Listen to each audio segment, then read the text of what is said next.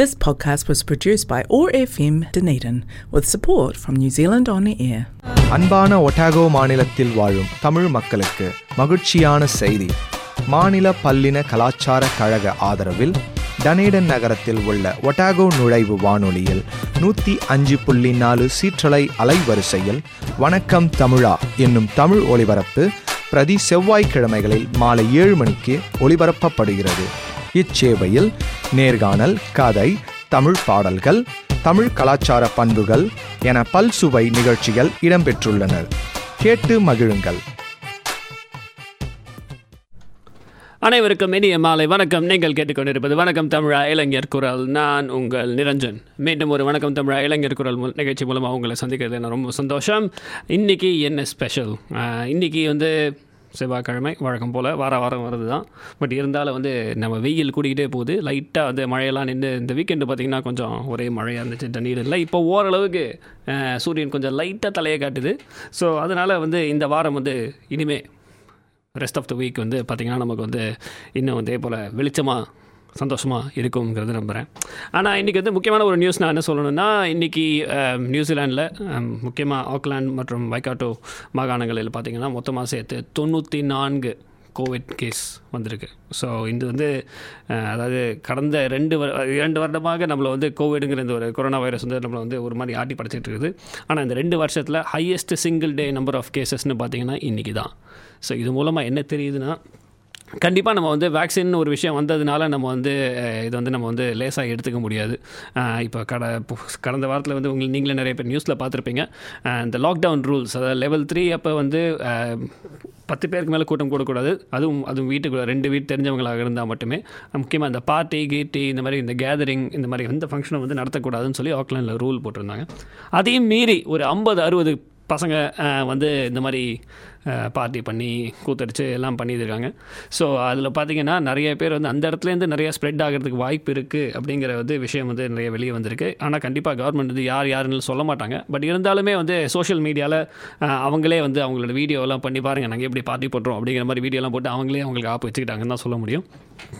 வாலண்டியராக அவங்களே சரண்டரும் ஆகிட்டாங்க ஒரு சில பேர். இதில் நிறைய பேர் இன்ஃப்ளூயன்சர் அப்படின்னு சொல்கிறது, அதாவது இந்த சோஷியல் மீடியாவில் இப்போ இளம் தலைமுறைகள் பார்த்திங்கன்னா சோஷியல் மீடியாவே தங்களுடைய ஒரு கரியராகவும் ஒரு வாழ்க்கையாகவுமே வாழ்ந்துட்டுருக்காங்க. ஸோ அவங்க பண்ணுற விஷயங்களை அன்றாடம் பண்ணுறது, அவங்கள ஒரு ப்ராடக்ட்டை ரெக்கமெண்ட் பண்ணுறது. ஸோ அந்த மாதிரி ஆளுங்களை தான் நம்ம இன்ஃப்ளூயன்சர் அப்படின்னு கூப்பிட்றோம். நம்மளுடைய மனநிலையை அவங்க வழி திருப்ப முடியும், எந்த விஷயம் அவங்க அவங்களுடைய கவனத்தை இருக்க முடியும் அப்படிங்கிற ஒரு ஆளுங்க தான் நம்ம இன்ஃப்ளூயன்சர்னு சொல்கிறோம். ஸோ அந்த மாதிரி நிறைய பேர் அந்த பார்ட்டிக்குள்ளே போயிட்டு அவங்களாம் அவங்க ஃபோட்டோ எடுத்து வழக்கம் போல் எல்லாத்தையும் அவங்க மூச்சு துப்புனாலும் எல்லாத்தையுமே செல்ஃபி எடுத்து வீடியோ அப்லோட் பண்ணிடுவாங்க. ஸோ அப்படி போட்டப்போ தான் மாட்டிக்கிட்டாங்க. ஸோ அப்படிங்கிறப்ப போலீஸ்லாம் அவங்களை தீவிரமாக விசாரிச்சுட்டு இருக்குது. முடிஞ்ச அளவுக்கு பார்த்திங்கன்னா நிறைய பேருக்கு அபராதம் விதிப்பாங்க, நிறைய ஃபைன்ஸ் விதிக்க போகிறாங்க.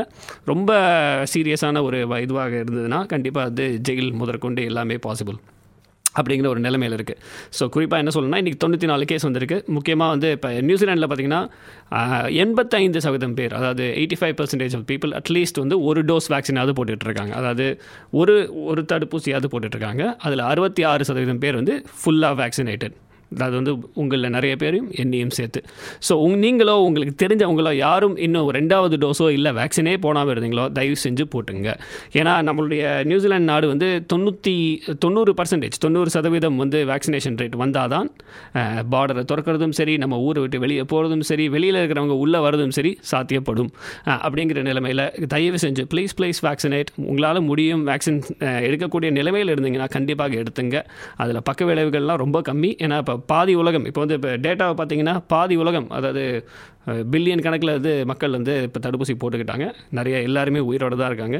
ரொம்ப ரொம்ப ரொம்ப ரொம்ப பாசிபிலிட்டி ரொம்ப கம்மின்னு பார்த்தீங்கன்னா ஏதாவது இந்த பக்க விளைவுகள் வருது. ஆனால் பக்க விளைவுகள்னு பார்த்தீங்கன்னா கூட நிறைய பேர்கள் லேசான ஒரு ஜுரமோ, ஒரே ஒரு தலைவலியோ, இல்லை ஜலதோஷமோ, 2 நாளைக்கு உடம்பு வலியோ, அந்த மாதிரி ஒரு விஷயம் தான் நிறைய பேர் கேள்விப்படுறாங்களே தவிர சீரியஸான எந்த விதமான ஒரு பக்க விளைவும் யாருக்கும் ஏற்படலை. ஸோ அப்படிங்கிற போது அந்த வேக்சின்கிற ஒரு விஷயம் கண்டிப்பாக பல பேரால் இது தயார் செய்யப்பட்டுள்ளது. முக்கியமாக இல்லை இன்னொரு கேள்வி, அதாவது இந்த வேக்சின் போட்டுக்க மாட்டேன், தடுப்பூசி போட்டுக்க மாட்டேங்க சொல்கிறது என்னென்னா, எல்லாம் இந்த வேக்சின்லாம் திடீர்னு வந்த மாதிரி இருக்குது.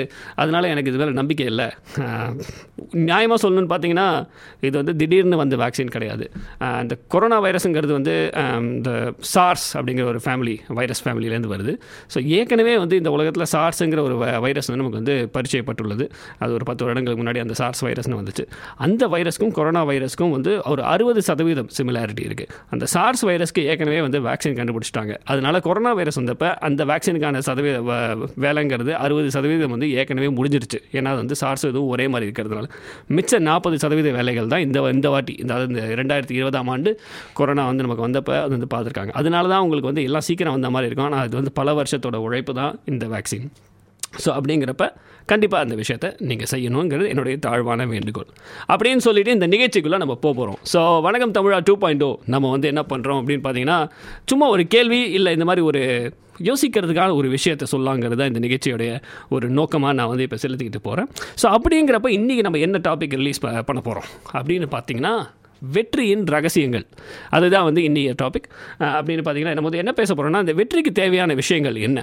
அதாவது வாழ்க்கையில் வெற்றி பெறணும்னாலும் சரி, விளையாட்டில் வெற்றி பெறணும்னாலும் சரி, இல்லை படிப்பில் வெற்றி பெறணும்னாலும் சரி. So if you want to win or if you want to be successful, what are the qualities you need to have அப்படிங்கிறது தான் வந்து இன்னையோடைய நிகழ்ச்சியினுடைய தலைப்பாக நான் வந்து ரொம்ப மூளையை செதுக்கி கசக்கி புழிஞ்சு டிசைட் பண்ணியிருக்கேன். உங்களுடைய கருத்துக்களை வந்து நீங்கள் தாராளமாக பதிவு பண்ணலாம். ஸோ நீங்கள் வந்து வெற்றிக்கு தேவையான விஷயங்கள் என்னென்ன அப்படின்னு நினச்சிங்கன்னா அதை வந்து கண்டிப்பாக நீங்கள் கால் பண்ணி சொல்லுங்கள். கால் பண்ணி சொல்ல வேண்டிய நம்பர் 034717171 0347171771 அப்படின்னு சொல்லி நம்ம நிகழ்ச்சி ஆரம்பிக்க போகிறோம். ஸோ வெற்றியின் ரகசியம் பற்றி நம்ம வந்து என்னென்ன பேச போகிறோம், என்னென்ன விஷயங்கள்லாம் பேச போகிறோங்கிறத வந்து ஒரு பாட்டுக்கு அப்புறம் பேசலாம். ஏன்னா நான் கேப் விடாமல் ஒரு 6 நிமிஷம் பேசியிருக்கேன்னா கொஞ்சம் ரெஸ்ட் எடுத்துக்கிறேன் இந்த கேப்பில். ஸோ பாட்டு நிகழ்ச்சியினுடைய முதல் பாட்டு என்னங்கிறது கேட்டு பாருங்கள். ஒரு பெரிய லெவல் ஓப்பனிங் தான் நம்ம பண்ண போகிறோம். அதனால் எல்லாரும் கேட்டு என்ஜாய்.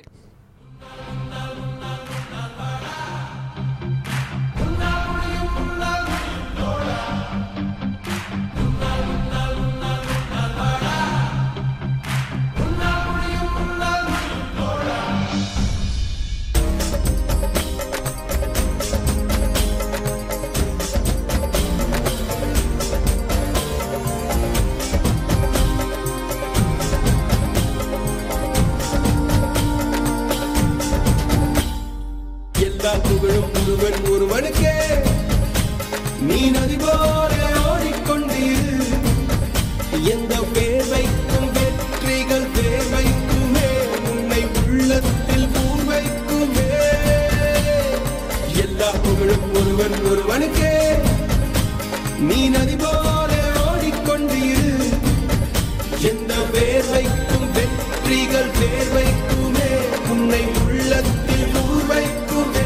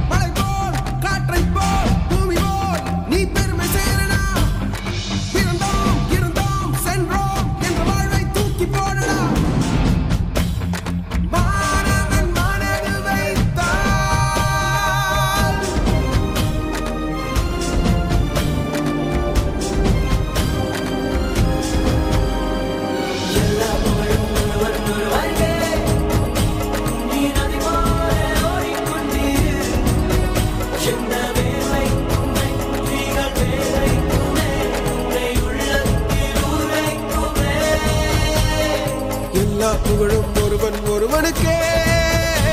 நீ நதி போல ஓடிக்கொண்டீரு, எந்த வேர்வைக்கும் வெற்றிகள் வேர்வைக்குமே, உன்னை உள்ளத்தில் ஊரைக்குமே.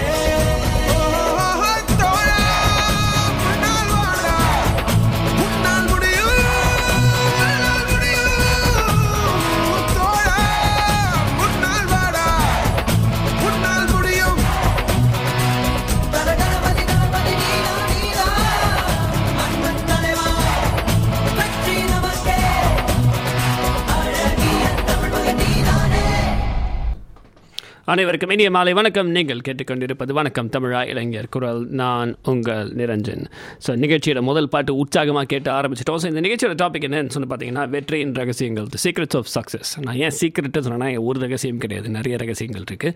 ஸோ அதை பற்றி தான் நம்ம வந்து நிறைய பேச போகிறோம். ஸோ இதில் வந்து ஒரு சில குவாலிட்டிஸ், என்னென்ன பண்புகள் வந்து ஒரு வெற்றி அடைகிறதுக்கு தேவை, எந்த விஷயமா இருந்தாலும் சரி, எந்த ஒரு பர்டிகுலரான ஒரு விஷயமோ ஒரு குறிப்பான ஒரு விஷயத்தை பற்றியோ நம்ம வந்து இன்றைக்கி பேச போகிறதில்ல. அப்படின்னு பார்த்தீங்கன்னா, வெற்றிக்கு வந்து ஓவராலாக எந்த இடத்துல வெற்றி பெறணும்னாலும் இந்த குவாலிட்டிகள், இந்த பண்புகள் வந்து ரொம்ப யூஸ்ஃபுல்லாக இருக்கும் அப்படிங்கிற மாதிரி லாங்குவேஜில் நம்ம வந்து இன்றைக்கி பேச போகிறோம். ஸோ முதல் குவாலிட்டி பார்த்திங்கன்னா செல்ஃப் டிசிப்ளின் அப்படிங்கிறாங்க ஆங்கிலத்தில். அது வந்து சுய ஒழுக்கம். முக்கியமாக வந்து என்ன சொன்னாங்கன்னா, ஒழுக்கம் வந்து என்ன சொல்கிறது, ஒரு நாடு நல்லா இருக்கணும்னா அது வந்து ஒரு தனி ஆள்கிட்ட இருந்தால் வந்து அந்த ஒரு விஷயம் ஆரம்பிக்கணும். ஏன்னா ஒரு தனி மனிதன் வந்து ஒழுக்கமாக இருந்தால் அவன் வீடு சுத்தமாக இருக்கும், அவன் குடும்பமும் ஒழுக்கமாக இருக்கும். ஒரு குடும்பம் ஒழுக்கமாக இருந்தால் அவங்களுடைய ஒரு தெருவே ஒரு ஒழுக்கமாக இருக்கும். ஒரு தெரு ஒழுக்கமாக இருந்தால் ஒரு ஊர் ஒழுக்கமாக இருக்கும். ஒரு ஊர் ஒழுக்கமாக இருந்தால் ஒரு நாடே ஒழுக்கமாக இருக்கும். ஒரு நாடு ஒழுக்கமாக இருந்தால் உலகமே ஒழுக்கமாக இருக்கும். அப்படிங்கிறது தான் வந்து ஒரு இது. ஏன்னா எந்த ஒரு விஷயத்தையும் வந்து இப்போ ஒரு கோடி மக்கள் இருக்கிற ஒரு ஊரில் மேலேருந்து எல்லா விஷயத்தையும் செல்ல முடியாது. கீழேந்து நிறைய விஷயங்களை வந்து நம்ம வந்து பண்ணிட்டு போனோன்னா நம்மளுடைய நிர்வகிக்கும் விதமும் நம்ம நடத்தி கொள்ளும் விதமும் வந்து ரொம்பவே வந்து நம்மளுடைய சுற்று வட்டாரத்தையோ ஒரு சுற்றுப்புறத்தையோ வந்து கண்டிப்பாக நேரடியாக பாதிக்கக்கூடிய ஒரு விஷயம். நம்ம வந்து ஒரு டிசிப்ளின்டாக ஒரு விஷயத்தை கட்டுக்கோப்பாக நம்ம இருந்தோம்னா கண்டிப்பாக வந்து அது வந்து நம்மளை சுற்றி இருக்கிற ஒரு விஷயங்களையும் அது வந்து தெரியும். ஸோ இது வந்து உடற்பயிற்சி செய்கிறதாக இருக்கட்டும், இல்லை நம்மளை எப்படி நம்ம நடத்திக்கிறோம், வெளியில் ஒரு சக மனுஷனுக்கு முன்னாடி நம்மளை நாம் எப்படி நகர்த்திக்கிறோம், எப்படி காமிச்சிக்கிறோம் அப்படிங்கிற ஒரு விஷயமும் வந்து இதில் வருது. ஸோ செல்ஃப் டிசிப்ளின் அப்படிங்கிறதுனா எந்த ஒரு விஷயத்தை எடுத்தாலும் அதை வந்து ஒரு சரியான முறையில் செய்யணும் அப்படிங்கிற ஒரு நோக்கம் இருந்தாலுமே அதை செய்கிற விதமும் வந்து ஒரு அதுலேயும் ஒரு சின்ன நுணுக்கம் வந்து இருக்குது. அப்படின்னு பார்த்திங்கன்னா, ஒரு ருட்டீன், செல்ஃப் டிசிப்ளின் பார்த்திங்கன்னா கூடவே ஒரு வார்த்தை வந்து ருட்டீன். ஒரு விஷயத்தையே திரும்ப திரும்ப திரும்ப திரும்ப திரும்ப அதே மாதிரி செஞ்சுக்கிட்டே இருக்கணும். அடிமாறாமல் செய்கிறது வந்து பார்த்திங்கன்னா நம்மளுடைய வாழ்க்கையே வந்து சீரமைக்கும், ஒரு லைஃப்பை வந்து ஸ்ட்ரீம்லைன் பண்ணி விடுற ஒரு விஷயமாக தான் வந்து செல்ஃப் டிசிப்ளினுங்கிற ஒரு விஷயத்தை வந்து நம்ம பார்க்க முடியுது. ஸோ அப்படின்னு பார்க்குறப்போ வந்து செல்ஃப் டிசிப்ளின் பார்த்திங்கன்னா நிறைய பேர், அதாவது முக்கியமாக வந்து இந்த செல்ஃப் டிசிப்ளின் பார்த்திங்கன்னா இங்கே வந்து விளையாட்டு வீரர்கள் நிறைய பேர்கிட்ட நீங்கள் பார்க்கலாம்.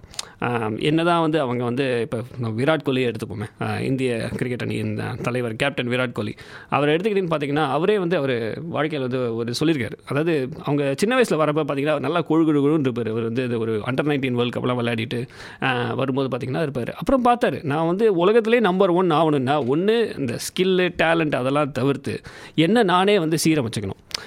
அது வந்து பார்த்திங்கன்னா இந்த செல்ஃப் டிசிப்ளினுங்கிற ஒரு விஷயம் தான் வருது. அவர் வந்து ஒரு உணவில் வந்து அவர் ஒரு கட்டுப்பாடு கொண்டு வந்தார். அதாவது நான் வந்து தேவையான ஐட்டம் மட்டும்தான் சாப்பிடுவேன், தேவையான உணவுகள் மட்டும்தான் சாப்பிடுவேன், தேவைக்கு மேலே நான் வந்து சாப்பிட மாட்டேன் அப்படின்னு சொல்லி நல்ல உணவுகளையும் சரி அவருடைய உணவு முறைகளை மாற்றிக்கொண்டதுனாலும் அவர் வந்து உடற்பயிற்சி முறைகளையும் வந்து மாற்றிக்கொண்டார். ஆனால் அவர் மாற்றினது மட்டும் இல்லாமல் தினமும் அந்த அந்த உடற்பயிற்சியை வந்து கண்டிப்பாக வந்து மாறாமல் செஞ்சுக்கிட்டே வந்தார். ஸோ அந்த செல்ஃப் டிசிப்ளினுங்கிறது வந்து பார்த்திங்கன்னா கூடவே வந்து அது வந்து உங்களுக்கு ரிசல்ட்டில் தெரியும்.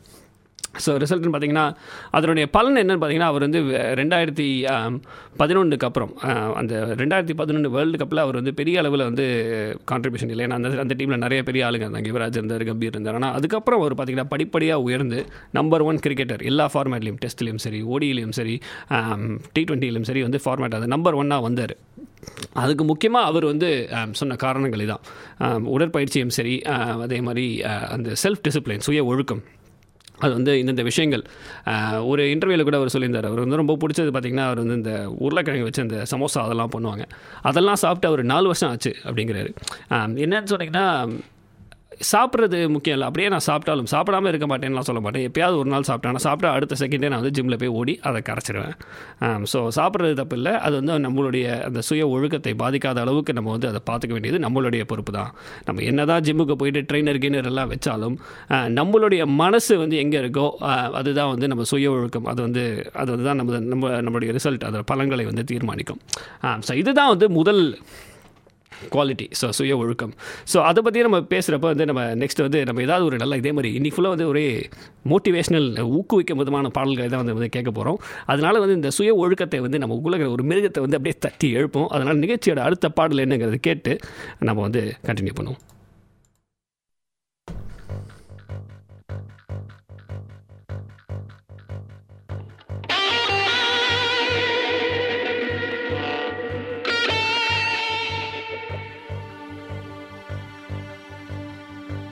உனக்குள்ளே மிருகம் தூங்கிவிட நினைக்கும், எழுந்து அது நடந்தால் எரிமலைகள் வெடிக்கும், கனவுகளை உணவாய் கேட்டு அது துடிக்கும், உன்னை அது விழுங்கி உந்தன் கையில் கொடுக்கும், எரிக்காமல் தேனடை கிடைக்காது,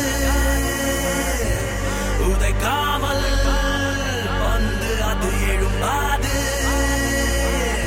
வலி அதுதான் உயிர் பிழைக்கும், இதுவரையில் இயற்கையின் விதி இதுதான். உனக்குள்ளே மிருகம் தூங்கிவிட நினைக்கும், எழுந்து அது நடந்தால் எரிமலைகள் வெடிக்கும், கனவுகளை உணவாய் கேட்டு அது துடிக்கும், உன்னை அது விழுங்கி உந்தன் கையில் கொடுக்கும், எரிக்காமல் தேனலை கிடைக்காது, உதைக்காமல் வந்து அது எழும்பாது,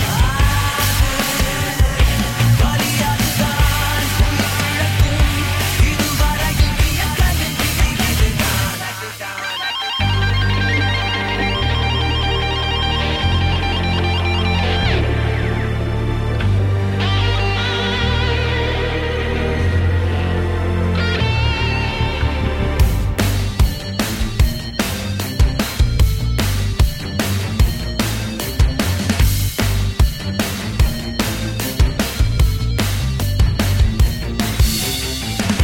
நரகம் அதில் நீயும் வாழ்ந்தாய், மிருகமென மாற வேண்டும், பலி கொடுத்து பயமுறுத்து, வெட்ட வெட்ட தலை நிமிர்த்து, உலகம் அது உருண்டை இல்லை, நிழல் உலகில் வடிவமில்லை, இலக்கணத்தை நீ உடைத்து தட்டி தட்டி அதை நிமிர்த்து, இங்கு நண்பன் யாரும் இல்லையே, எதுக்கும் பகைவன் யாரும் இல்லையே, இனி நீதான் உனக்கு நண்பனே, என்றும் நீதான் உனக்கு பகைவனே, வலி அதுதான் உயிர் பிழைக்கும், இதுவரையில் இயற்கையின் விதி இதுதான்.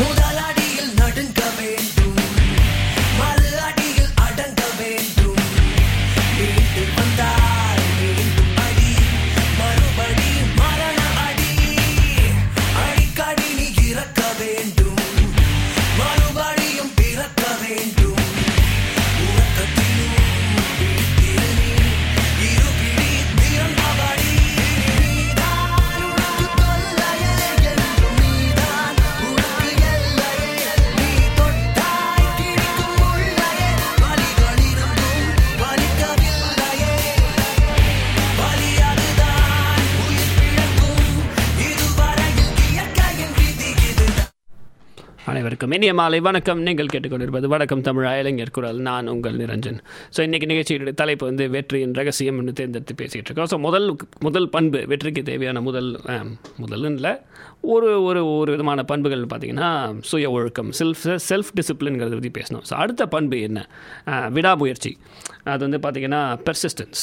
அண்ட் கடும் உழைப்பு. ஸோ இது ரெண்டு நான் ஏன் சேர்ந்து சொல்கிறேன்னா, அந்த ஹார்ட் ஒர்க் அண்ட் பெர்சிஸ்டன்ஸுங்கிறது வந்து ரெண்டுமே வந்து ஒன்னோட ஒன்று ஒரு இணைஞ்ச ஒரு விஷயமாக தான் நான் பார்க்குறேன். கடும் உழைப்பு வந்து எந்த ஒரு விஷயத்துலையுமே தேவை. ஈஸியாக வந்து தலைவர் படத்தில் அது ரஜினிகாந்த் படத்தில் ஒரு டைலாக் வரும், கஷ்டப்படாமல் எதுவும் கிடைக்காது, கஷ்டப்படாமல் கிடைக்கிறது என்றைக்கும் நிலைக்காது அப்படிங்கிற மாதிரி. ஸோ அந்த ஒரு கடும் உழைப்புங்கிறது வந்து எந்த ஒரு தொழிலாக இருந்தாலும் சரி, இது வந்து தொழில் வித்தியாசம் பாராமல், நம்ம என்ன செய்கிறோம் வித்தியாசம் பாராமல் ஒரு விஷயத்தை வந்து ஒரு இலக்கை நோக்கி வந்து நம்ம வந்து ஒரு கடுமையாக உழைச்சோம்னா அது வந்து ரொம்பவே வந்து கண்டிப்பாக வந்து நன்மையில் தான் முடியும். ஸோ அந்த கடுமையான உழைக்கும் நேரத்தில் வந்து பலவிதமான தடைகளும் தடங்களும் வரும். அது வந்து நம்ம வந்து எப்படி நம்ம வந்து அதை எதிர்கொள்கிறோமோ அதுதான் வந்து நம்மளை வந்து யாருங்கிறத தீர்மானிக்கிறது. ஸோ எப்போவுமே வந்து ஒரு வாழ்க்கையில் வந்து போராடி வந்தவங்க பார்த்திங்கன்னா அவங்க வாழ்க்கைக்கு அந்த போராட்டத்துக்கு முன்னாடியும் போராட்டத்துக்கு பின்னாடியும் பார்த்திங்கன்னா அவங்க ஒரு கம்ப்ளீட்லி ஒரு மொத்தமாக ஒரு வேறு விதமான ஒரு ஆளாக வந்து மாறி இருப்பாங்க. அந்த அனுபவம் வந்து பார்த்திங்கன்னா அவங்கள வந்து ரொம்பவே வந்து பக்குவப்படுத்திருக்கும். ஸோ அந்த கத்தி இதெல்லாம் தயாரிக்கும் போது, கத்தி சண்டைக்கான கத்தியெல்லாம் தயாரிக்கும் போது அது வந்து நெருப்பில் போட்டு எடுப்பாங்க. ஸோ அந்த ஒரு மாதிரி ஒரு டஃப்பான ஒரு கண்டிஷனில் போயிட்டு வெளியே வரும்போது அது ரொம்பவே வந்து இறுகி ஹார்டான ஒரு கத்தியாகவும் ஒரு கூர்மையான ஒரு வாளாகவும் வந்து அது மாறும். ஸோ அது வந்து அந்த ஒரு விதமான அந்த ஒரு எக்ஸ்பீரியன்ஸ் வந்து இந்த விடாமுயற்சி, அதை பற்றி தான் நான் பேச போகிறேன். ஸோ பெர்சவியரன்ஸுங்கிறது எந்த ஒரு விஷயத்தையும், ஒரு கஷ்டமான விஷயத்தை வந்து ஒரு தடவை ட்ரை பண்ணிவிட்டு விடுறது பேர் ஹார்ட் ஒர்க் இல்லை. அதை வந்து திரும்ப அதை ஒரு வெற்றியை அடையிற வரைக்கும் அந்த ஒரு விஷயத்தை வந்து ஒருமித்த மனதோட அதை வந்து நம்ம வந்து செய்யறதுங்கிறது பார்த்திங்கன்னா அந்த single minded dedication towards goal அப்படின்னு சொல்லுவாங்க. ஸோ அப்படிங்கிறது பார்த்திங்கன்னா அது வந்து ரொம்பவே இது ஹார்ட் ஒர்க்குன்னு பார்த்திங்கன்னா எல்லாருமே, அதாவது நம்ம அன்றாட வாழ்க்கையில் வந்து கடுமையாக உழைப்பவர்கள் பார்த்திங்கன்னா நம்ம வந்து விவசாயிகளை சொல்லலாம். ஏன்னா அவங்களுடைய வேலைன்னு பார்த்தாலே வந்து வேலைப்பழுன்னு சொல்லுவாங்க. பழுவை தூக்குறது தான் அவங்களோட வேலையே. ஸோ அப்படிங்கிறப்ப வந்து தினமும் வெயில், நம்ம ஊர் பக்கம் பார்த்திங்கன்னா இலங்கையிலும் சரி, மலேசியாவிலும் சரி, இல்லை நம்ம இந்தியாவிலும் சரி பார்த்திங்கன்னா விவசாயிகள் வந்து ரொம்ப கடுமையாக உழைப்பாங்க. அந்த உழைப்புக்கு ஏற்ற பலன் அவங்களுக்கு கிடைக்காங்கிறது அது வந்து வேறு ஒரு டாபிக். அதை பற்றி நம்ம வந்து ஒரு வாரம் கூட பேசலாம். ஆனால் அவங்க வந்து அதை வந்து கண்டு துவண்டு போகாமல் அவங்க வந்து ஒவ்வொரு நாளும் சூரியன் உதிக்கிறதுக்கு முன்னாடி அவங்க முயற்சிப்பாங்க. போயிட்டு அவங்க மாடுகளை சரி பண்ணுறதாக இருக்கட்டும், உழுவுறதுக்கு, அது இல்லைன்னா அவங்களே போயிட்டு அந்த கொள்முதல் பண்ணுறதுக்காக இருக்கட்டும் கடுமையாக உழைப்பாங்க. மூட்டைகளை தூக்குவாங்க, எல்லா விஷயமும் பண்ணுவாங்க. அந்த கடும் உழைப்புக்கு வந்து எடுத்துக்காட்டுன்னு பார்த்திங்கன்னா வந்து விவசாயிகளை வந்து நம்ம வந்து கண்டிப்பாக சொல்லலாம். அந்த ஒரு பெர்சவியரன்ஸுங்கிறது வந்து எனக்கு ஒரு பிடிச்ச பல இந்த மாதிரி நிறைய ஆங்கிலத்தில் வந்து நிறைய இந்த கோட்ஸ்லாம் நிறைய இருக்கும். அதில் வந்து constant dripping hollows a stone அப்படிம்பாங்க. அதாவது வந்து சொட்டிக்கிட்டே இருந்தால் ஒரு கல்லில் கூட நம்ம ஓட்டையை போட்டுடலாம் அப்படிங்கிற மாதிரி ஒரு டிரான்ஸ்லேஷன் வரும். அப்படின்னு சொல்லிட்டு இருக்கிறப்ப நம்ம நிகழ்ச்சியோட முதல் காலர் வராங்க. யாருன்னு பார்ப்போம்.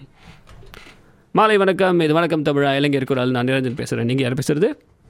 வணக்கம் நிரஞ்சன். வணக்கம். நாட்களுக்கு பிறகு உங்களை மீண்டும் சந்திப்பதில் மகிழ்ச்சி அடைகிறோம்.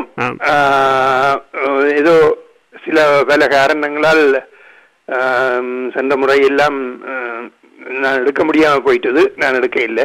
செலனேஸ் அங்கிள் வணக்கம். முதல்ல நிகழ்ச்சிக்கு வந்து நீங்கள் ரிட்டர்ன் ஆஃப் த செலனேஸ் அங்கிள். வணக்கம் தமிழாவும் ரிட்டர்ன் ஆச்சு. நீங்கள் வணக்கம். ரொம்ப மாலை வணக்கம். எப்படி இருக்கீங்க?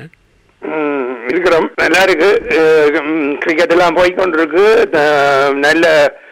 நல்ல விதமாக முடிவடைந்த என்ன IPL.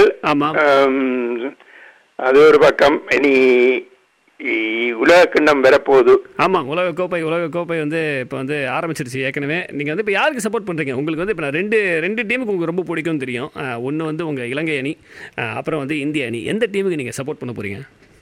நான் நியூசிலாண்டுக்கே சப்போர்ட் பண்றேன். ரெண்டு கிடையாது, நியூசிலாந்து. இந்த பிரச்சனையே வேணாம், நான் வந்து நம்ம இருக்கிற ஊருக்கு படிடலாம் அப்படிங்கிற. அது சரி. என்னன்னா இங்கே இருந்து கொண்டு வேறு அணியாளுக்கெல்லாம் சப்போர்ட் பண்ணப்படாது, பண்ண இயலாம இருக்கு. ஏன்னா நியூசிலாந்து வந்து மிக அண்மை காலங்களில் வடிவா கிரிக்கெட் என்ன first time test match world cup அடிச்சதுக்கு. ஆமா, நிச்சயமாக லிமிடெட் ஒன் டே மேட்ச் தான் எடுக்க முடியாம போயிட்டது. பரவாயில்லை, இனி அதெல்லாம் மேலும் இப்ப பாப்போம். என்ன 2020 நல்ல டீம் ஒன்று இருக்கு. எப்படி போகுது பாப்போம். இளமையான அணி அது கண்டிப்பா. அது பாத்தீங்கன்னா புது நல்ல பிளேயர்ஸ்லாம் இருக்காங்க. ஆனா நல்ல பிளேயர்ஸ் எல்லாம் டிட்டர்மின் பிளேயர்ஸ். நீங்க சொன்ன மாதிரி இந்தியன் டாபிக்ல ஹார்ட் ஒர்க்கிங் டீம். அது மாத்திரம் இல்ல, இந்த ஒற்றுமை. அவர்களிடம் அந்த நான் சொல்லுவேன் அதிகமா எல்லா விளையாடுற 8-10 டீம்லேயும் நியூசிலாந்து டீம் கொஞ்சம் ஒற்றுமையா விளையாடுவார்கள். ஆமா, டீம் யுனைட்டடா இருக்கும், நல்ல வடிவா விளையாடுறது. கிரிக்கெட்டுக்கு அது ஒரு முக்கியமான தேவை. கண்டிப்பாக ஹார்ட் ஒர்க்கிங் அது இது மிகவும் முக்கியம். ஏதோ இன்னும் 2 கிழமையில் எல்லாம் ஒரு 2 கிழமை என்ன ஒரு மாதத்துல தெரியும் சாம்பியன்ஸ் உண்டு. கண்டிப்பாக நியூசிலாந்துக்கும் அதிகமா சான்ஸ் இருக்குது. இல்ல எல்லாருக்குமே சரிசமமான வாய்ப்பு இருக்கிற மாதிரி தான் இந்த எல்லா டீம் யார் அண்டைக்கு யார் விளையாடினமோ. ஏனென்றால் இது டெஸ்ட் மேட்ச் வேறு இல்லையே, இது அண்டைக்கு யார் திறமையா அவங்க லக் கிளிக் பண்ணதோ இது அது மாதிரி தான். இப்ப ஐபிஎல் அதெல்லாம் எல்லாமே அப்படித்தான், 20 ஓவர்ஸ்ண்டா. இது அன்று யார் நல்லா விளையாடுவார்களோ அவர்கள் தான் கப் எடுப்பிடும். அதுக்கு தமிழ்ல அருமை, அதுக்கு நமக்கு ஒரு அருமையான ஒரு இப்போ புதுசா ஒரு இது சொல்ல ஆரம்பிச்சிட்டாங்க, பட்டா பாக்கியம் படாட்டி லேகியம் அப்படிங்கிற மாதிரி. அன்னைக்கு தேதியில யாருக்கு அந்த அதிர்ஷ்டம் அடிக்குதோ அவங்க தான் இந்த கப்பை ஜெயிக்க போறாங்க. ஏன்னா T20ங்கிறது எல்லாரும் அடிச்சு ஆடுறாங்க. அதான் இப்ப அண்டைக்கு இப்ப பாக்க இல்லையே இந்த என்ன சின்ன சின்ன டீம்களும் வந்துடுது. ஆனால் வளமையான டீம்களுக்கு தான் கூடின சான்ஸ் இருக்குது. கண்டிப்பாக ஏற்கனவே பல ஆண்டு காலமாக விளையாடி கொண்டிருக்கிற அந்த டீம்களுக்கு தான் கூடின சான்ஸ் இருக்குது. இப்ப குவாலிஃபை பண்ண டீம்களுக்கு கொஞ்சம் அனுபவம் பத்தாது. ஆமா, ஏதோ மற்றது இது கேப்டன்சியிலேயும் எனக்கு விளையாட்டு இருக்குது. ஆமாம், கண்டிப்பாக அந்த இடத்துல தான் இப்போ யார் அந்த திறமையான அந்த ஒரு இப்போ நான் ஏன் இப்போ நீங்கள் நல்ல கேப்டன்சியை பற்றி சொன்னீங்க. எந்த அளவுக்கு ஒரு வெற்றிக்கு ஒரு கூட்டு முயற்சி, அதாவது ஒரு டீம் ஒர்க் ஒற்றுமை முக்கியமோ அந்த அளவுக்கு தலைமையும் ரொம்ப ரொம்ப முக்கியம் இல்லை? ஸோ நீங்கள் தலைமை பண்பை பற்றி நீங்கள் என்ன நினைக்கிறீங்க? உங்ககிட்ட கேட்கலாம். நீங்கள் ஏன்னா அவங்க அனுபவம் மிக்க ஒருத்தர். ஸோ அந்த ஒரு அணிக்கோ இல்லை ஒரு குடும்பத்துக்கோ எந்த ஒரு இடத்துல பார்த்தாலும் தலைமைங்கிறது எந்த விதத்தில் ரொம்ப முக்கியம் நினைக்கிறீங்க? தலைமைதான் முதல் தேவை. என்னவா இருந்தாலும் ஒரு குடும்பத்துக்குமே தலைமை முக்கியம், எந்த விளையாட்டுக்கும் தலைவர் முக்கியம், எந்த நாட்டுக்கும் நாட்டின் தலைவர் முக்கியம். எதுவும் அந்த கையாளுற விதம் என்ன ஒவ்வொரு தலைவருக்கும் ஒவ்வொரு மாதிரி இருக்கும். அதிலேயும் சிறப்பான தலைவர் இருந்தால் நிச்சயம் ஒரு பலன் கிடைக்கும். கண்டிப்பாக ஒரு கட்டுக்கோப்பைக்குள்ள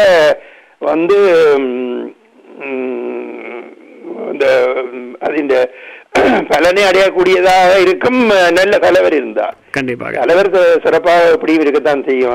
அது நியூசிலாந்துக்கு நான் சொல்லுவேன், அநேகமான மற்ற டீம்களிலும் பார்க்க தலைவர் என்னை பொறுத்தவரையில மிக சிறந்த தலைவர், ஒற்றுமையாக விளையாட டீமை வழி நடத்தக்கூடியவர். நான் உங்ககிட்ட இன்னும் ஒரு கேள்வி கேட்கலாமா? ஸோ இப்போ நீங்கள் நிறைய விதத்தில் தலைவர்கள் பார்த்துருப்பீங்க. இன்றைக்கி நம்ம அரசியலில் தலைவர்கள் பார்த்துருப்பீங்க, விளையாட்டில் அணி தலைவர்கள் பார்த்துருப்பீங்க. உங்கள் வாழ்க்கையிலுமே நீங்கள் தலைமை பண்பு கொண்ட, உங்களையும் சேர்த்து தலைமை பண்பு கொண்ட நிறைய பேரை நீங்கள் பார்த்துருப்பீங்க. ஸோ நீங்கள் ஒவ்வொரு தலைவரும் பல விதத்தில் விதமாக செயல்படுவாங்க அவங்க இருக்கிற சிச்சுவேஷனுக்கு ஏற்ற மாதிரி நீங்கள் சொன்னீங்க. ஆனால் எல்லா தலைவர்களுக்கும் காமனாக இருக்கிற ஒரு குவாலிட்டி, காமனாக இருக்கிற பொதுவாக இருக்கிற ஒரு பண்பாக நீங்கள் என்ன பார்க்குறீங்க? இருந்தாலும் மறைந்தாலும் பேர் சொல்ல வேண்டும், உன்னை போல யாரென்று ஊர் சொல்ல வேண்டும். இந்த வசனம் கேட்டிருக்கீங்களா? கேட்டிருக்கேன், ஆனா எந்த படம்னு எனக்கு தெரியாது. கண்டிப்பா இது ஒரு கண்ணதாசன் வசனம். கண் போன போக்கிலே கால் போலாமா என்ற பாடல். ஆமா, ஒரு எம்ஜிஆர் காண்டி எழுதப்பட்டது. சொல்ல போனா தமிழ்நாட்டில் இருந்த 3-4 தலைவர்கள்ல இவரும் ஒரு ஆள், சிறப்பாக வழி நடத்தினவர். அது படம் ஒன்றில் இவர் படங்கள் எல்லாம் நடித்தபடியால் அந்த படத்துல இவர் கொள்கைகளை இருக்கிற மாதிரி இவருக்கு கண்ணதாசனால் எழுதப்பட்ட இந்த பாடல் கண்டிப்பாக எனக்கு பிடித்த பாடல்ல இதுவும் உண்டு. நான் இந்த பாட்டை நீங்க போடுங்கன்னு சொல்லி கேட்கறதுக்காண்டி நான் இதை சொல்லல. நீங்க தலைவர் என்று சொன்னபடியால் அவர் ஒரு சிறந்த தலைவர். கண்டிப்பாக நான் சொல்லுவேன். இப்ப மற்றது எனக்கு கிரிக்கெட்ல நல்ல தலைவர், சிறந்த தலைவர் என்று நீங்க அதிகமான டீம்ல வந்து தலைமை பீடம் சரியா இருந்து வந்ததில்லை நான் சொல்லுவேன். இப்ப இருக்கிற டீம்ல வந்து வில்லியம்சன் நியூசிலாந்து தலைவர் தான் கொஞ்சம் ஒற்றுமையா வழி நடத்துறாரு. ஆமா, சீராக கொண்டு போறாரு டீம். ஆமா, நேர்மையா நேர்வழியில் செல்லக்கூடியதா இருக்கிறது. ஏன் தலைவர் வந்து அந்த வழி நடத்துற விதத்துல இருக்குது. ஆமா, அதுல இப்ப கிரிக்கெட் அப்படி சொக்கர் அது வேற எந்த கேம்லயும் அப்படி தலைமை பீடம் அப்படி இதா இருக்க வேணும்னு சொல்லி இல்லை. கிரிக்கெட்டை போல கிரிக்கெட்ல தான் அந்த தலைமை பீடம் சரியா தேவை. கண்டிப்பாக. மற்றது நீங்க சொன்ன மாதிரி ஒரு குடும்ப தலைவனும் உதாரணமா இருந்து வழி இந்த பிள்ளைகளையும் குடும்பத்தையும் மற்றது வழி நடத்துறதுக்கு மிகவும் சிறப்பாக இருக்க வேண்டும். அது தலைமை பீடம் எப்படியும் நல்லா இருக்க வேண்டும். அது என்னவா തന്നെ இருந்தாலும் அது சில விளையாட்டுகளுக்கு பெரிதாக ஒரு பெரிய பாதிப்பை ஏற்படுத்தாது. இப்ப உதாரணமா ஒரு சொக்கரோ அல்லது ஒரு ஹாக்கியோ அப்படி இப்படி இதுன்றதுல தலைமை வந்து வழி நடத்துறதுக்கு அதிகம் இல்லை. ஆமா, ஆனால் ஒரு கிரிக்கெட் விளையாட்டில் பார்த்தீங்கன்னா வந்து ஒவ்வொரு மூவும் ஒவ்வொரு அசைவுமே வந்து அந்த தலைவரனுடைய கையில் தான். ஒவ்வொரு அசைவும் ஒரு ஆள் இந்த ஃபீல்ட் செட்டிங் அது இதுகளுமே எவ்வளவோ இருக்குது. ஆமாம். மற்றது வந்து நீங்க இன்றைக்கு எடுத்த அந்த நிகழ்ச்சி வந்து மிகவும் பிரயோசனமான நிகழ்ச்சி உண்டு. அது நீங்க விவசாயி, ஹார்ட் ஒர்க்கிங் விவசாயி வந்து உண்மையாவே விவசாயம்தான் உலகத்திலேயே தலை சிறந்த, உலகத்திலே எல்லாருக்கும் சாப்பாடு போடுறது ஒரு விவசாயி தான். கண்டிப்பாக. அதனபடியால் நீங்கள் விவசாயியை உதாரணமாக எடுத்து அதை சொல்லிக் கொண்டிருந்தது பெருமைக்குரிய விஷயம். அது கண்டிப்பாக. அது வந்து நமக்கு படிப்பில் படித்ததும் சரி, நிறைய பேர் நம்ம பார்க்கும்போதும் சரி பார்த்தீங்கன்னா அவங்க எவ்வளோ கடுமையாக உழைக்கிறாங்க. அவங்களாம் பார்த்தீங்கன்னா அவங்களோட உழைப்புக்கு ஏற்ற பலன் வந்து அவங்க உடம்புலையுமே தெரியும். நிறைய பேர் அவங்க என்ன சொல்கிறது, பணம் சார்ந்த விஷயத்தில் அவங்க வந்து நலிந்தவர்களாக இருந்தாலும் உடல் சார்ந்த விஷயத்தில் அவங்க உடல் கட்டுக்கோப்பாக இருக்காங்க. அந்த விவசாயம் செய்யும் போதே அந்த எக்ஸசைஸ்லாம் அவங்க பண்ணுறதுனால அவங்க உடம்பு பார்த்தீங்கன்னா ஏற்கனவே நல்லா மிடுக்காக தான் இருக்கும். ஸோ அந்த மாதிரி வந்து அவங்களுடைய வேலைக்கு வந்து பலன்கள் வந்து அவங்க உடம்பு அளவிலுமே அவங்களுக்கு சமயத்தில் கிடைக்கும். ஆமா, இப்ப வந்து விவசாயி இந்த உழைப்பில தான் எல்லாரும் உயிர் வாழினம். கண்டிப்பாக. பொதுவாக நீங்க யோசிச்சு பார்த்தால் ஒரு விவசாயி தான் எல்லாருக்கும் இந்த உலகத்திலேயே மேம்பட்டு நிற்கிறான். இந்த வந்து சில நாடுகள்ல பெரிய விவசாயம் இல்ல, அங்க அந்த சீதோஷ்ண நிலைகளின்படி அங்க வந்து சில நாடுகள்ல இதுகளெல்லாம் விளையிறது கொஞ்சம் பிரச்சனையா இருக்கும். ஆனா அநேகமான விவசாயத்தை மெயினா வைக்கிற நாடுகள் வந்து இப்பவும் வெற்றிகரமாக தான் கொண்டிருப்பார்கள். அதிகம் அது எப்பவுமே பிழைக்காது. கண்டிப்பாக விவசாய நாடுகள். ஆமா, ஏன்னா உணவை வந்து உற்பத்தி பண்ற நாடுகள் வந்து எப்பவுமே நல்லா இருக்கும். உணவை வந்து இறக்குமதி பண்ற நாடுகள் பாத்தீங்கன்னா கொஞ்சம் கஷ்டம் செய்யும். உற்பத்தி பண்றது மாத்திரம் இல்ல, வேற விவசாயம் பண்ண முடியாம இருக்கிற நாடுகளுக்கும் அதை பகிர்ந்து கொடுக்கறதாலையும் அது ஒரு தலை சிறந்த ஒரு வேலை, தலை சிறந்த ஒரு விஷயமா இருக்குது. நீங்க நல்ல ஒரு டாபிக் எடுத்திருக்கிறீங்க. கண்டிப்பாக. ஏன்னா இந்த நிகழ்ச்சி வந்து பாத்தீங்கன்னா வெற்றியின் ரகசியங்கள்னு சொன்னேன். ஒரே ஒரு ஷோல வந்து நம்ம ரகசியங்கள் எல்லாத்தையும் சொல்லிட முடியாது. கண்டிப்பா அடுத்த ஷோ வந்து இதே தான் கண்டினியூ பண்ணுவேன். அதுதான். ஆமா, ஏன்னா இப்ப வந்து ஒரு 12 பண்புகள் வச்சிருக்கேன். நம்ம இப்பதான் 3 கவர் பண்ணிருக்கோம். அப்படியா? ஆமா, நல்லா ப்ரிப்பேர் பண்ணி கொண்டு தான் வந்திருக்கிறீங்க. ஆமா. இப்ப நீங்க இன்னும் அநேகம் சொல்ல இருக்கிறபடியா நான் வந்து ஒரு பாட்டு ஒன்றை விரும்பி கேட்கலாம். இது சம்பந்தமா? கண்டிப்பாக. இது சம்பந்தமாக ஒரு பாட்டு உண்டு. என்ன பாட்டு என்னண்டா, நாளைக்கு வந்து சினிமாவில இவர் ஸ்ரீதர் என்ற டைரக்டர் இருந்தவர். இயக்குனர் ஸ்ரீதர். ஆமாம், இயக்குனர் ஸ்ரீதர். அநேகமா எல்லா வெற்றி படங்களையும் கொடுத்தவர் ஸ்ரீதர். அவர் விட்ட நினைவு நாள் நாளைக்கு. மற்றது இப்ப 2 நாளைக்கு முதல் 17ஆம் தேதி கண்ணதாசன் நினைவு நாள். கவிஞர் கண்ணதாசனின் நினைவு நாள் 17ஆம் தேதி. நான் 2 பேரையும் கம்பைன் பண்ணியும் நீங்கள் எடுத்து வச்சிருக்கிற உங்களோட டாபிக்கையும் அதுக்குள்ள செலுத்தி ஒரு பாட்டு ஒன்று கேட்க போறோம். சுமதாங்கி என்ற படத்துல. சொல்லுங்க, என்ன பாடம்? மனிதன் என்பவன் தெய்வமாகலாம். மனிதன் நல்ல வாரி வாரி வழங்கும் போது வள்ளலாகலாம். அவன் எப்ப மனிதன் தெய்வமாகலாம் என்று இந்த பாட்டுல கண்ணதாசன் வடிவா சொல்றார். இது இடம்பெற்ற படம் சுமைதாங்கி, அது ஸ்ரீதர் என்ற படம். கண்டிப்பாக. அப்ப 2 பேரையும் நினைவு முகமாகவும் மற்றது உங்களோட நீங்கள் இன்றைய டாபிக்கை மேலும் மெருகூட்டுறதுக்காண்டி ஏற்ற பாடலும் கண்டிப்பாக. இந்த பாடல் இடம்பெறுவது மனிதன் என்பவன் தெய்வமாகலாம், வாரி வாரி வழங்கும் போது வள்ளலாகலாம். மனிதனை தெய்வமாக்குற என்னத்தாலே மனிதன் மேம்படுறான் என்று இதிலே கண்ணதாசன் வடிவா விளக்கமா சொல்றார். கண்டிப்பாக. இது அவ்வளவு பொருத்தமான ஒரு பாடலை இந்த நிகழ்ச்சிக்கு நீங்க பொருத்தமான உங்க நிகழ்ச்சிக்கும் பொருத்தமான பாடல் மாத்திரம் இல்ல, 2 ஜாம்பவான்கள் சினிமாவில் இருந்த ஒரு மிகப்பெரிய டைரக்டர் ஸ்ரீதரும் அவற்றை நினைவு நாள் நாளைக்கு அவரை நினைவு கூறும் கண்ணதாசனின் நினைவு நாள் 17ஆம் தேதி. அதை நினைவு கூறும் முகமாகவும் மிகப்பெரிய எனக்கு பிடிச்ச 2 சினிமா சம்பந்தப்பட்ட சினிமாக்கு சிறப்பாக அழைத்த 2 பெரிய ஜாம்பவான்களை மூலமாக இந்த பாடலை போட்டீங்கன்னா நன்றி. ரொம்ப கண்டிப்பா போட்டுடலாம். உங்களோட குரல் ரொம்ப நாள் கழிச்சு கேட்டதுக்கு ரொம்பவே சந்தோஷம். நீங்க அடுத்த முறை நீ வரும்பொழுது தொடருவீங்களா? கண்டிப்பாக. நான் இதேதான், அடுத்த வாரம் கிடையாது, அதுக்கு அடுத்த செவ்வாய்க்கிழமை, எவ்ரி ஆல்டர்னேட் டியூஸ்டே தான் நான் பண்ணுவேன். ஸோ நீங்கள் போட்ட முதலாவது பாட்டு என்ன மாதிரி அருமையான பாட்டு, இந்த எல்லா புகழும் புகழும். ஐயோ, ஆமா. வேறது விவேகாண்டிய விவேகாவோட லிரிக்ஸ், அழகிய தமிழ் மகன்ல ஏஆர் ரஹ்மான் மியூசிக்ல பாடு.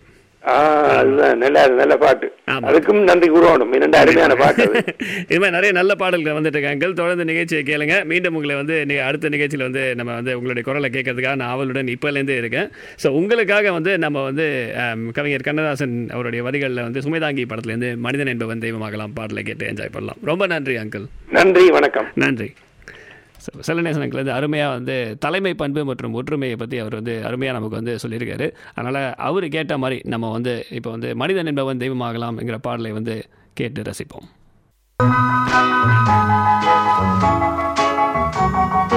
மனிதன் என்பவன் தெய்வமாகலாம்,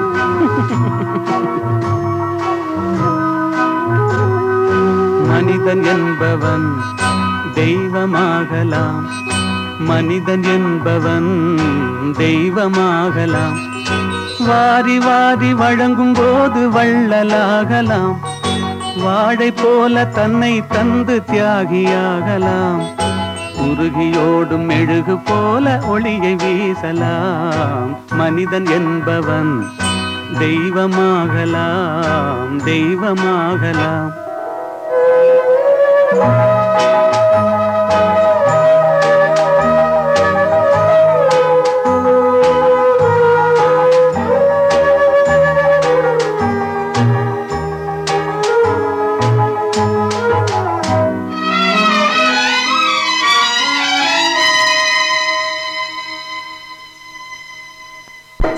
ஊருக்கென்று வாழ்ந்த நெஞ்சம் சிலைகளாகலாம், உறவுக்கென்று விரிந்த உள்ளம் மலர்களாகலாம், ஊருக்கென்று வாழ்ந்த நெஞ்சம் சிலைகளாகலாம், உறவுக்கென்று விரிந்த உள்ளம் மலர்களாகலாம், யாருக்கென்று அழுத போதும் தலைவனாகலாம், மனம் மனம் அது கோவிலாகலாம், மனிதன் என்பவன் தெய்வமாகலாம், மனிதன் என்பவன் தெய்வமாகலாம், மனிதன் என்பவன் தெய்வமாகலாம்.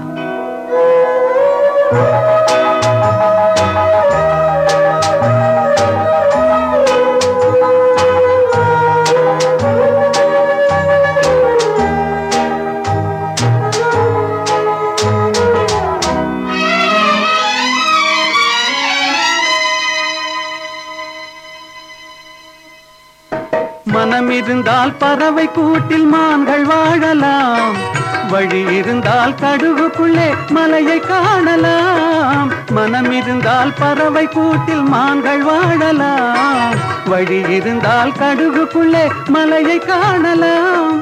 துணிந்து விட்டால் தலையில் எந்த சுமையும் தாங்கலாம். குணம் குணம் அது கோவிலாகலாம். மனிதன் என்பவன் தெய்வமாகலாம். வாரி வாரி வழங்கும் போது வள்ளலாகலாம். வாடை போல தன்னை தந்து தியாகியாகலாம். உருகியோடும் மெழுகு போல ஒளியை வீசலாம். மனிதன் என்பவன் தெய்வமாகலாம், தெய்வமாகலாம். அனைவருக்கும் இனிய மாலை வணக்கம். நீங்கள் கேட்டுக்கொண்டிருப்பது வணக்கம் தமிழா இளைஞர் குரல். நான் உங்கள் நிரஞ்சன். ஸோ இன்றைக்கி நிகழ்ச்சியில் நம்ம என்ன பற்றி பேசிகிட்டு இருக்கோம்னா வெற்றியின் ரகசியம், அதை பற்றி பேசிகிட்டு இருக்கோம். ஸோ நம்ம வந்து செல்ஃப் டிசிப்ளின், சுய ஒழுக்கம், ஹார்ட் ஒர்க் அண்ட் பெர்சிஸ்டன்ஸ், அதாவது கடும் உழைப்பு மற்றும் விடாமுயற்சி, அதை பற்றி நம்ம பேசிக்கிட்டு இருந்தோம். அதுக்கப்புறம் வந்து நம்ம நிகழ்ச்சிக்கு வந்து ரொம்ப நாள் கழிச்சு செல்வநேசனங்கள் வந்து கால் பண்ணி நம்ம வந்து இன்றைக்கி வந்து வெற்றிக்கு தேவை வந்து இதெல்லாம் மட்டும் இல்லைப்பா, கொஞ்சம் அணியாக செய்து உழைக்கிறது, ஒற்றுமையும் தேவை, தலைமையும் தேவை. அதனால் அந்த லீடர்ஷிப் அதை பற்றி நம்ம வந்து பேசினோம். நல்ல தலைவர்கள் வந்து ரொம்பவே முக்கியம் அப்படிங்கிறது வந்து எந்த அளவுக்கு முக்கியங்கிறது வந்து நம்ம செல்வநேசனுக்கு வந்து சொல்லியிருந்தார். ஆனால் அதுக்கப்புறம் அவர் கேட்ட பாடலில் வந்து அது கேட்டுட்டு இருக்கும்போது நான் இதை பிளான் பண்ணல, ஆனால் அதில் வந்து ஒரு வரி இருக்குது. மனம் இருந்தால் பறவை கூட்டில் மான்கள் வாழலாம் அப்படின்னா கொஞ்சம் அட்ஜஸ்ட் பண்ணிக்கிட்டோன்னா நம்மளால் வந்து அந்த வெற்றியை வந்து போகணும். நான் அட்ஜஸ்ட் பண்ணிக்கிறதுங்கிறது வந்து ஒரு நல்ல விஷயத்த சொல்கிறேன். அதாவது அடாப்டேஷன், அது ஒரு சூழ்நிலைக்கு ஏற்ற மாதிரி நம்மளை மாற்றிக்கொள்வது வந்து அந்த ஒரு குணம்ங்கிறது ரொம்ப முக்கியம். அதில் தான் கடைசியில் சொல்லி முடிக்கும் போது சொல்லுவாங்க, குணம் குணம் அது கோவிலாகலாம். அப்படிங்கிறப்ப அந்த ஆட்டிடியூட், அந்த ஒரு எந்த விதமான ஒரு மனநிலையில் நம்ம வந்து அதை ஒரு வெற்றியை நோக்கி பயணிக்கிறோமோ அப்படிங்கிறது வந்து ரொம்ப முக்கியம். ஏன்னா வெற்றிக்கான பாதை வந்து எப்போவுமே கொஞ்சம் முன்ன பின்ன தான் இருக்கும். எல்லாமே வந்து ஸ்ட்ரைட்டாக ஹைவேஸ் மாதிரி நல்ல ரோடு போட்ட மாதிரிலாம் இருக்காது. கொஞ்சம் கல் இருக்கும், கொஞ்சம் முள் இருக்கும், கொஞ்சம் தடைகள் இருக்கும், கொஞ்சம் தாண்டி குதிக்க வேண்டியிருக்கும். இதெல்லாம் தாண்டி போனதுக்கப்புறம் தான் அந்த வெற்றி அப்படிங்கிறது வந்து நம்ம வந்து அடைய முடியுது. ஸோ அதில் வந்து அந்த மனநிலை, அந்த ஆட்டிடியூட் வந்து ரொம்பவே முக்கியம். இது மேலும் நான் இதுக்கு மேற்கோளாக நான் வந்து விளையாட்டை தான் காட்டுவேன். ஏன்னா இந்த ஒரு நிறைய பேர் இந்த கிரிக்கெட்டே சொன்னீங்கன்னா இந்த ஃபார்ம் போயிடுச்சு, ரன் அடிக்க முடியல அப்படிம்பாங்க. நான் அதே 100 அடித்த ஒரே பிளேயர் தான் திடீர்னு ஒரு நாள் பார்த்தா பேட்டை பிடிக்காத அளவுக்கு வந்து ரன் அடிக்க தெரியாமல் இருப்பாங்க. நம்மளே வந்து சோஷியல் மீடியாலாம் பார்த்தீங்கன்னா கழுவி ஊற்றும். அப்படிங்கிறப்ப அவங்க எப்படி அதை தாண்டி வராங்கங்கிறது வந்து ஒரு முக்கியமான ஒரு மனநிலை சம்மந்தப்பட்ட ஒரு விஷயம். சைக்காலஜியில் வந்து நிறையவே வந்து அது படிச்சிருக்காங்க. ஸோ அந்த அவங்களுடைய அந்த மனதில் இருக்கும் தடைகளை வந்து அதை ஓவர் கம் பண்ணுறது. சரி, ஓகே, இதுதான் நம்மளுடைய இப்போ இருக்கிற நிலைமை, இதுதான் அப்படிங்கிறது அந்த ரியாலிட்டியை அக்செப்ட் பண்ணிக்கிற ஒரு விஷயம். அப்படி அதை அக்செப்ட் பண்ணிக்கிட்டான் தான் நம்மக்கிட்ட ஒரு தப்பே இல்லைன்னு நினைக்கிறவங்களால கண்டிப்பாக அவங்களால தப்பை வந்து திருத்திக்க முடியாது. நாமளும் தப்பு பண்ணுவோம். அதை தப்பு பண்ணால் நம்ம திருத்திக்கிற அளவுக்கு நம்ம மனப்பக்குவம் இருக்கணும். அப்படிங்கிறவங்க தான் வந்து இந்த வெற்றிக்கான பாதையில் வந்து முன்னேறி செல்வாங்க. ஸோ அப்படிங்கிறப்ப பார்த்திங்கன்னா அந்த மனநிலைங்கிறது ரொம்பவே முக்கியம். ஒரு சூழ்நிலைக்கு ஏற்ற மாதிரி நான் வந்து இப்படி தான் இருப்பேங்கிறது ரிஜிட்டாகவும் ஒரு ரொம்ப என்ன சொல்கிறது ஒரு ஸ்டபர்னாகவும் ஒரு விஷயம் இல்லாமல் நம்ம சூழ்நிலைக்கு ஓகேப்பா இப்போ இது இல்லையா, இப்போ நெக்ஸ்ட் பெஸ்ட் ஐட்டம் இதானா, ஓகே நம்ம அதை பற்றி இதை வச்சு நம்ம சமாளிப்போம் அப்படிங்கிற ஒரு விஷயம் வந்து நம்ம வந்து ரொம்பவே முக்கியம். ஸோ அந்த மனநிலை, அந்த ஒரு சூழ்நிலைக்கு ஏற்ற மாதிரி நம்மளை மாற்றிக்கொள்ளுதல்ங்கிறது அந்த வெற்றிக்கான பாதையில் வந்து நம்மளை வந்து மேலும் முன்னோக்கி செல்கிறதுக்கு வந்து ரொம்பவே வந்து உதவியாகவும் இருக்கும், உறுதுணையாகவும் இருக்கும். அப்படிங்கிறப்ப வந்து நெக்ஸ்ட்டு நம்ம வந்து என்னென்னா இந்த அடாப்டபிலிட்டிக்கு அடுத்து ப்ரோஆக்டிவிட்டி அப்படிங்கிற ஒரு விஷயத்தை பற்றி பேச வரும். அதாவது உயிர்ப்புடன் செயல்படல் அப்படிங்கிறது தான் அர்த்தம். ஸோ இந்த ப்ரோஆக்டிவ் அப்படிங்கிறதுக்கு நம்ம யாரை மேற்கோளாக காட்டலான்னு பார்த்தீங்கன்னா சேல்ஸ்மேன். நம்ம எல்லாருக்குமே பிடிக்காத ஒரு ஆள் பார்த்திங்கன்னா காலையில் ஆச்சுன்னா பெல் அடிச்சுட்டு இந்தாங்க இந்த இந்த இந்த இந்த ஃப்ளாஸ்க் வேணுமா, இந்த ஜாடி வேணுமா, இந்த மூடி வேணுமான்னு சொல்லி மாற்றி வைப்பாங்க. நமக்கு வந்து செம்ம காண்டாகும். டேய் வேணாம், நாங்கள் எவ்வளோ வாட்டி சொல்கிறது, கண்டிப்பாக தயவு செஞ்சு வீட்டு பக்கம் வராதீங்க. ஆனால் அவங்க நிலைமையிலேருந்து நம்ம என்றைக்கு அதை யோசிச்சு பார்த்துருக்கோம். ஏன்னா அவங்களுக்கு வந்து அதுதான் பிழைப்பு. ஏன்னா அது அவங்க விற்றா தான் அவங்களுக்கான குடும்பத்துக்கான அவங்க சம்பளம், ஊதியம் வந்து அவங்களுக்கு கிடைக்கும். அப்படிங்கிறப்ப வந்து அந்த பெர்சவியரன்ஸையும் தாண்டி அவங்களே அவங்கள வந்து அந்த ப்ரோஆக்டிவாக சரி ஓகே இது நம்ம இப்படி இந்த மாதிரியான ஒரு உத்தி வந்து நமக்கு வந்து வேலை செய்யலை, இது நம்ம எப்படி மாற்றி செய்யலாம் அப்படிங்கிற ஒரு விஷயம் வந்து அவங்க வந்து பண்ணுவாங்க. அதுக்கு வந்து இந்த சேல்ஸ்மேன் வந்து இந்த பெர்சவீரன்ஸ் சரி, விடாமுயற்சிக்கும் சரி, இந்த மாதிரி உயிர்ப்புடன் செயல்படலையுமே வந்து அவங்களுக்கு அந்த 2 குணங்களும் வந்து ரொம்ப முக்கியம். ஸோ அதையும் தாண்டி அவங்களுக்கு கிடைக்கிற அந்த 2 நிமிஷம், அவங்கள 1.5 நிமிஷம் நம்ம கரிச்சு கொட்டிடுவோம். அந்த 30 செகண்டில் தயவு செஞ்சு வாங்கி பாருங்களேன், நல்லா தான் இருக்கும் அப்படின்னு அந்த ஒரு கன்வின்ஸ் பண்ணுறாங்க பார்த்தீங்களா. ஸோ அப்படிங்கிறது பார்த்திங்கன்னா அந்த உயிர்ப்படம், அந்த ப்ரொஆக்டிவிட்டிங்கிறது ரொம்பவே முக்கியம். சரிப்பா இன்றைக்கி விற்றே போகாதுன்னா நமக்கு வந்து மாதம் வீட்டுக்கு வந்து காசு வராது. ஸோ அப்படிங்கிற ஒரு விஷயம் வந்து ப்ரொஆக்டிவிட்டிங்கிறது ரொம்ப இம்பார்ட்டன்ட். அது வந்து பெரிய பெரிய தலைவர்களும், அதாவது நம்ம வாழ்க்கையில் வந்து பாடுபடுறது வந்து அந்த அப்துல் கலாம் அவர்களாகவும் ஐயா அவர்களாகவும் சரி, அம்பேத்கராக இருந்தாலும் சரி, பல உலக தலைவர்கள் வந்து எல்லாருமே வந்து இந்த பர்சவியரன்ஸோட அந்த உயிர்ப்புடன் செயல்படல், தானே ஒரு விஷயத்தை வந்து முன்னெடுத்து செய்கிறது, அந்த இனிஷியேட்டிவ் அப்படிங்கிறது ரொம்ப முக்கியம். யாராவது பண்ணுவாங்க, யாராவது கூப்பிடுவாங்க, யாராவது செய்வாங்க அப்படின்னு பார்த்தா யாராவது தான் வெற்றி பெறுவாங்க, நம்ம வெற்றி பெற மாட்டோம். அப்படிங்கிற நிலைமையில் நம்மளே வந்து அந்த தன்னிச்சையாக அந்த ஒரு முயற்சியை எடுக்கணும். சரி, ஓகே, என்னுடைய வெற்றி என் கையில் தான் இருக்குது, இந்த எந்த ஒரு எக்ஸ்டர்னல் ஒரு ஆளுக்கிட்டையும் இல்லை, யாராலையும் செய்யப்படுவேன். நான் வெற்றி பெறணும்னா அதுக்கு என்னால் மட்டும்தான் முடியும். அதனால் நான் வந்து உயிர்ப்புடன் செயல்பட்டால் தான் நான் வெற்றி பெற முடியும் அப்படிங்கிற ஒரு எண்ணம் ரொம்ப முக்கியம். அது வந்து இப்போ நான் முன்னாடி சொன்ன குணங்களோடு சேரும். அது பார்த்திங்கன்னா இந்த எண்ணத்தோடு நம்ம ஒரு சுய ஒழுக்கத்தோடையும் ஒரு கடும் உழைப்போடையும் ஒரு விடாமுயற்சியோடையும் செயல்பட்டால், உயிர்ப்புடன் செயல்பட்டால் கண்டிப்பாக அந்த வெற்றி வந்து நம்ம கிட்டக்க வரும், ரொம்பவே கிட்டக்க வரும் அப்படின்னு சொல்லிட்டு இந்த நம்ம நிகழ்ச்சியோட அடுத்த பாடலை நம்ம வந்து கேட்க போகிறோம். ஸோ நம்ம வந்து இதுக்காக சிச்சுவேஷனுக்கு என்ன சாங்கு போடலாம் அப்படின்னு யோசிக்கிறப்ப, இதெல்லாம் பண்ணுறப்ப ஒரு மனுஷன் வந்து விஸ்வரூபம் எடுத்து நிற்பான். அதனால் விஸ்வரூபம் படத்துலேருந்தே ஒரு பாட்டை போடலாம் அப்படிங்கிறது தான் என்னுடைய ஐடியா. கேட்டு என்ஜாய் பண்ணு.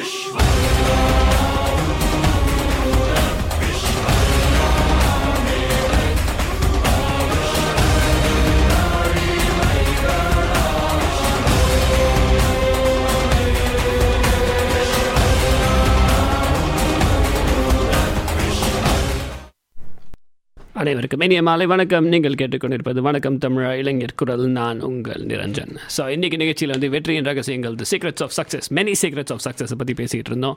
அப்படிங்கிறப்ப நம்ம வந்து உயிர்ப்புடன் செயல்படல் அப்படிங்கிறது, அதாவது பீயிங் ப்ரோஆக்டிவ், அது வந்து ரொம்பவே வந்து இம்பார்ட்டன்ட் அப்படிங்கிற ஒரு விஷயத்தை வந்து நம்ம பேசிகிட்டு இருந்தோம். இப்படி சொல்லிட்டு இருக்கும்போது நம்ம நிகழ்ச்சியோட நிறைவு பகுதிக்கு இன்றைக்கி வந்துவிட்டோம். கண்டிப்பாக இந்த நிகழ்ச்சியை நான் வந்து ஒரு பகுதியில் நிறைவு பண்ணுறதுக்காக வந்து நான் வந்து இந்த நிகழ்ச்சியை நான் பண்ணல.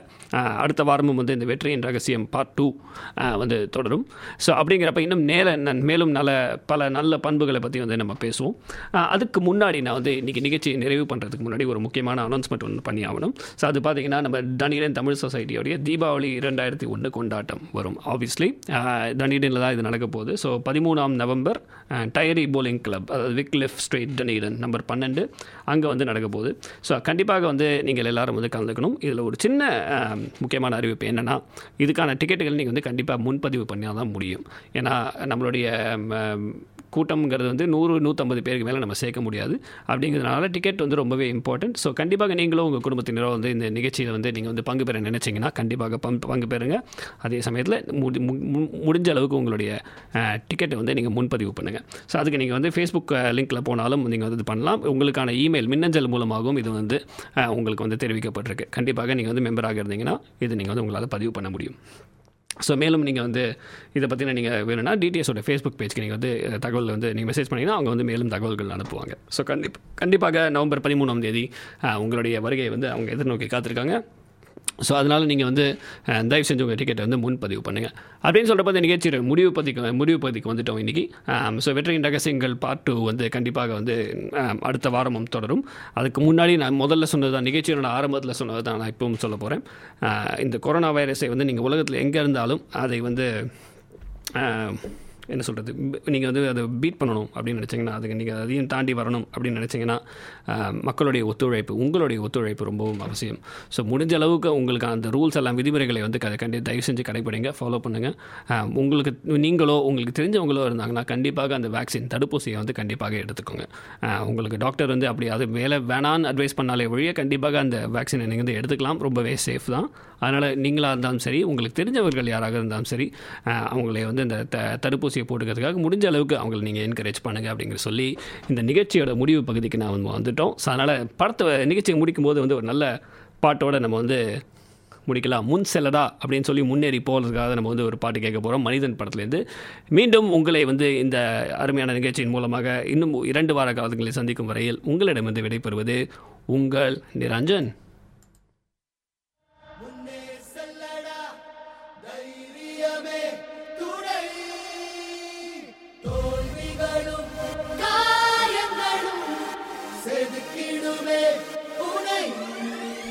Okay.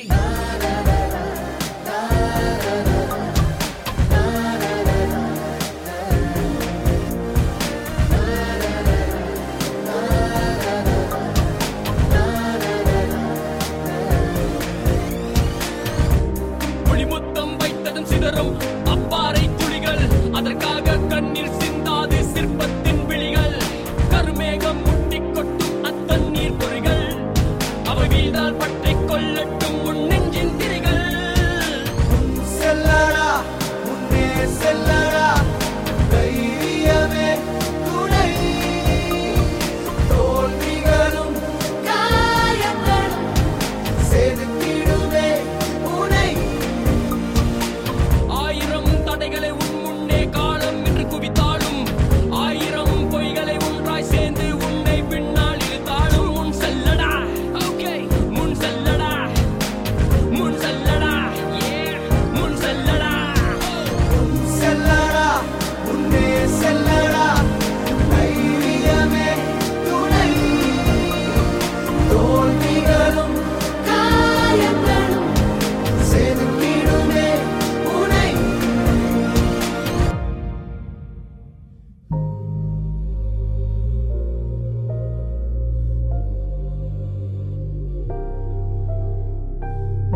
This podcast was produced by OAR FM Dunedin with support from New Zealand On Air.